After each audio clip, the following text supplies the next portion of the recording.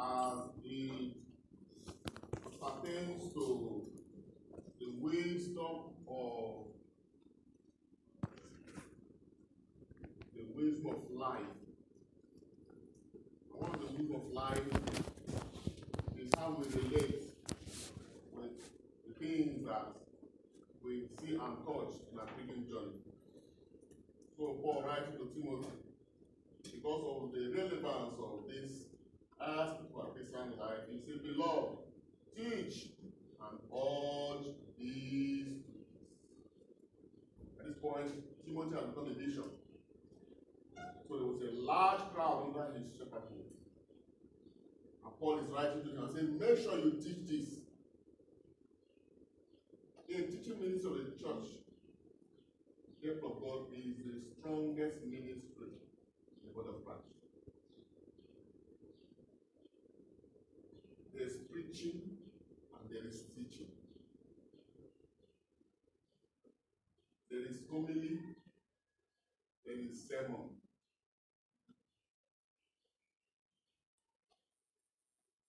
When you give a homily, it's just a general talking that won't take much time. That's what it's called a homily. A little reflection, just spoil the people. Sermon is a long preaching. Preaching does not have a particular topic. You can talk about 7 topics all at the same time. Talk about this, talk about this, talk about that one, all that's preaching. But teaching takes topics, takes mysteries, and begin to do what? Unfold. Among all of them, the one that imparts grace and brings about salvation and spiritual growth. Very important. If you want to feed your soul, don't only listen to preaching. Then to submit yourself to the thoughts. Listen to teaching ministry. When they will teach about righteousness, you know what is righteousness. They teach about divine wisdom. You can articulate vividly what is divine wisdom. You can even know what is above your life. They will take the topic of love. You understand what God is all about, not just the general understanding. The teaching ministry does not only impact you with knowledge, it connects to the spirit behind the word. That's what the teaching ministry does. And if you watch Jesus, he did more of teaching than preaching. He will go to the synagogue, he will teach them. That's what the disciples were able to articulate what he was saying. Each time he wants to teach about the kingdom, you see all the parables that goes with it. Anytime he wants to communicate values of the spirit, he will teach them, and the thing will remain with them.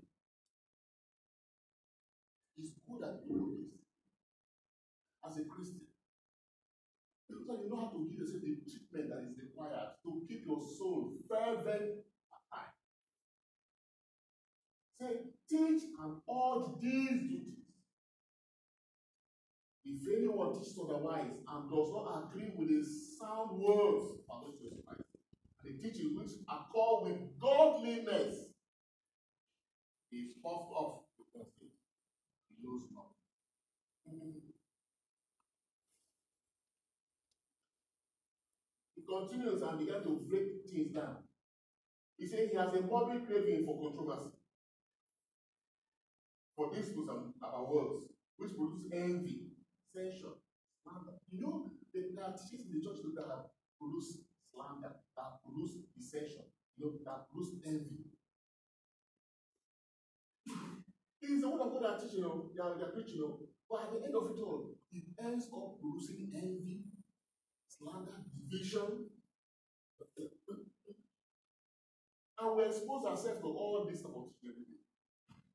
Because when you don't have the preferable, they are valuable. Not for us.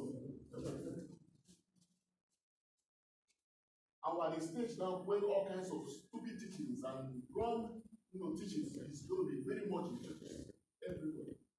But lying spirits have been relieved beyond measure. The operations of lying spirits now are so much. And many people will be deceived. They will seek the truth that liberates. They will seek truth that gives them gain. And that's what Paul was trying to mention here when he was talking about the kind of spirituality that is what? Godliness. They see godliness from the point of view of gain. So they are serving God, it's not all about what they are receiving. God is blessing me. What is the blessing? Position, money. It has become a spirituality today. We know that by the grace of salvation, we have received the spirit of prosperity, godly prosperity. Well, we're not beggars. The Lord provides for us supernaturally, but not gorgeously, where we begin to brandish material things as a standard of godliness. There are two things. It has eaten into the fabrics of the church right now, seriously. And some pastors are beginning to repent of it now. They say, we done this, but now God is going to convict us. We need to be very careful. The God of this world will use anything to find how he can tie your soul, to yield to his deception. You will not even know. You won't see him with the two horns on his head, so around you, but your soul will crave for his philosophy. You so say being ruled by foul spirits, knowingly or unknowingly. He said, for those who desire to be rich will fall into temptation. Why do you want to be rich? Why do you want to be rich? Why do you ask God to bless you? Why do you ask God to promote you? There are people who have come to me and they say, please pray for me. I want God to bless me. I will say, why do you want God to bless you? You must find a reason for it. If it's just for your personal advertisement, sorry. Because prosperity without godliness will lead to idolatry. As we are seated now, we are serving God with all genuineness. It's an amount of position and money God will bring into your life today. So they will beg you to come to church because you say you have no time. Some of us, you have no appointment. That's why we pray that our children will experience God first before they experience what? Prosperity. If you experience prosperity before divinity, definitely that prosperity will end up becoming what? Idol in our life. So when Paul is talking about riches becoming what? He said the root of all evil. Love of money is the root of all evil. Even right now, look at the little increase that came into your life. You can see how the force of it can affect you.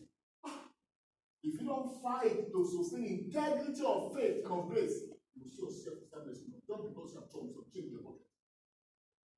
Even to fast becomes an issue for you. But before then, you can fast, you can pray, you can give it. But now there's plenty of money. You say, I don't have time for all this again. God has buttered my bread. That's always a trap the enemy has used to tie a lot of business. Don't forget, the three cultures that they pursue to tie the source of men today: fertility, vanity, and carnality. That have become the standard of life. We must break away from it. We must not become, we must not allow ourselves to become some snares to those things. We live amongst vanity. What we have is not to be puffed up. It is to be used to the glory of God. We don't live for vanity. We don't live for carnality. We don't live based on our feelings. We live by faith. If God says we should go right, we go right. Not because we feel good about it, but because the Lord has spoken. That's why the old prophets always say, thus says the Lord. Thus says the Lord. Their ears were sharpened to only hear, thus says the Lord. Once he says it, they have not thrown away the word. They will yield to what the Lord says. That's what Jesus always emphasizes. He says, I know my sheep, and my sheep know me, and they hear my voice. When he speaks, irrespective of how they feel, we pray for the spirit of discernment beyond measure in our time. We pray that our eyes be open. We pray that we'll be able to hear the voice of the Master speaking to us in the different voices. We pray that He orders our steps, that we're not ordering ourselves, but He is the one who orders our steps. According to the word of God in 1 Samuel chapter 2 verse 9. May He order our steps. May He shepherd us. May we hear His voice. May our spirit be sharp enough to pick the signals that He sends to us in the mighty name of Jesus Christ. Amen. May the quality of our spirit be so high that we can perceive the darkness of evil when it is coming and take the appropriate position to deal with the contention that comes. May we have the faith to believe God's word even when it's so difficult. May our spirit be alive at every point in time. That we will pass through the valleys of the shadows of death, we shall fear no evil. Unbelief will not tie us down. Ignorance will not tie us down in the mighty name of Jesus Christ. We decree that the Holy Spirit will minister light in the shadows of our hearts. That the light of God will shine more and more.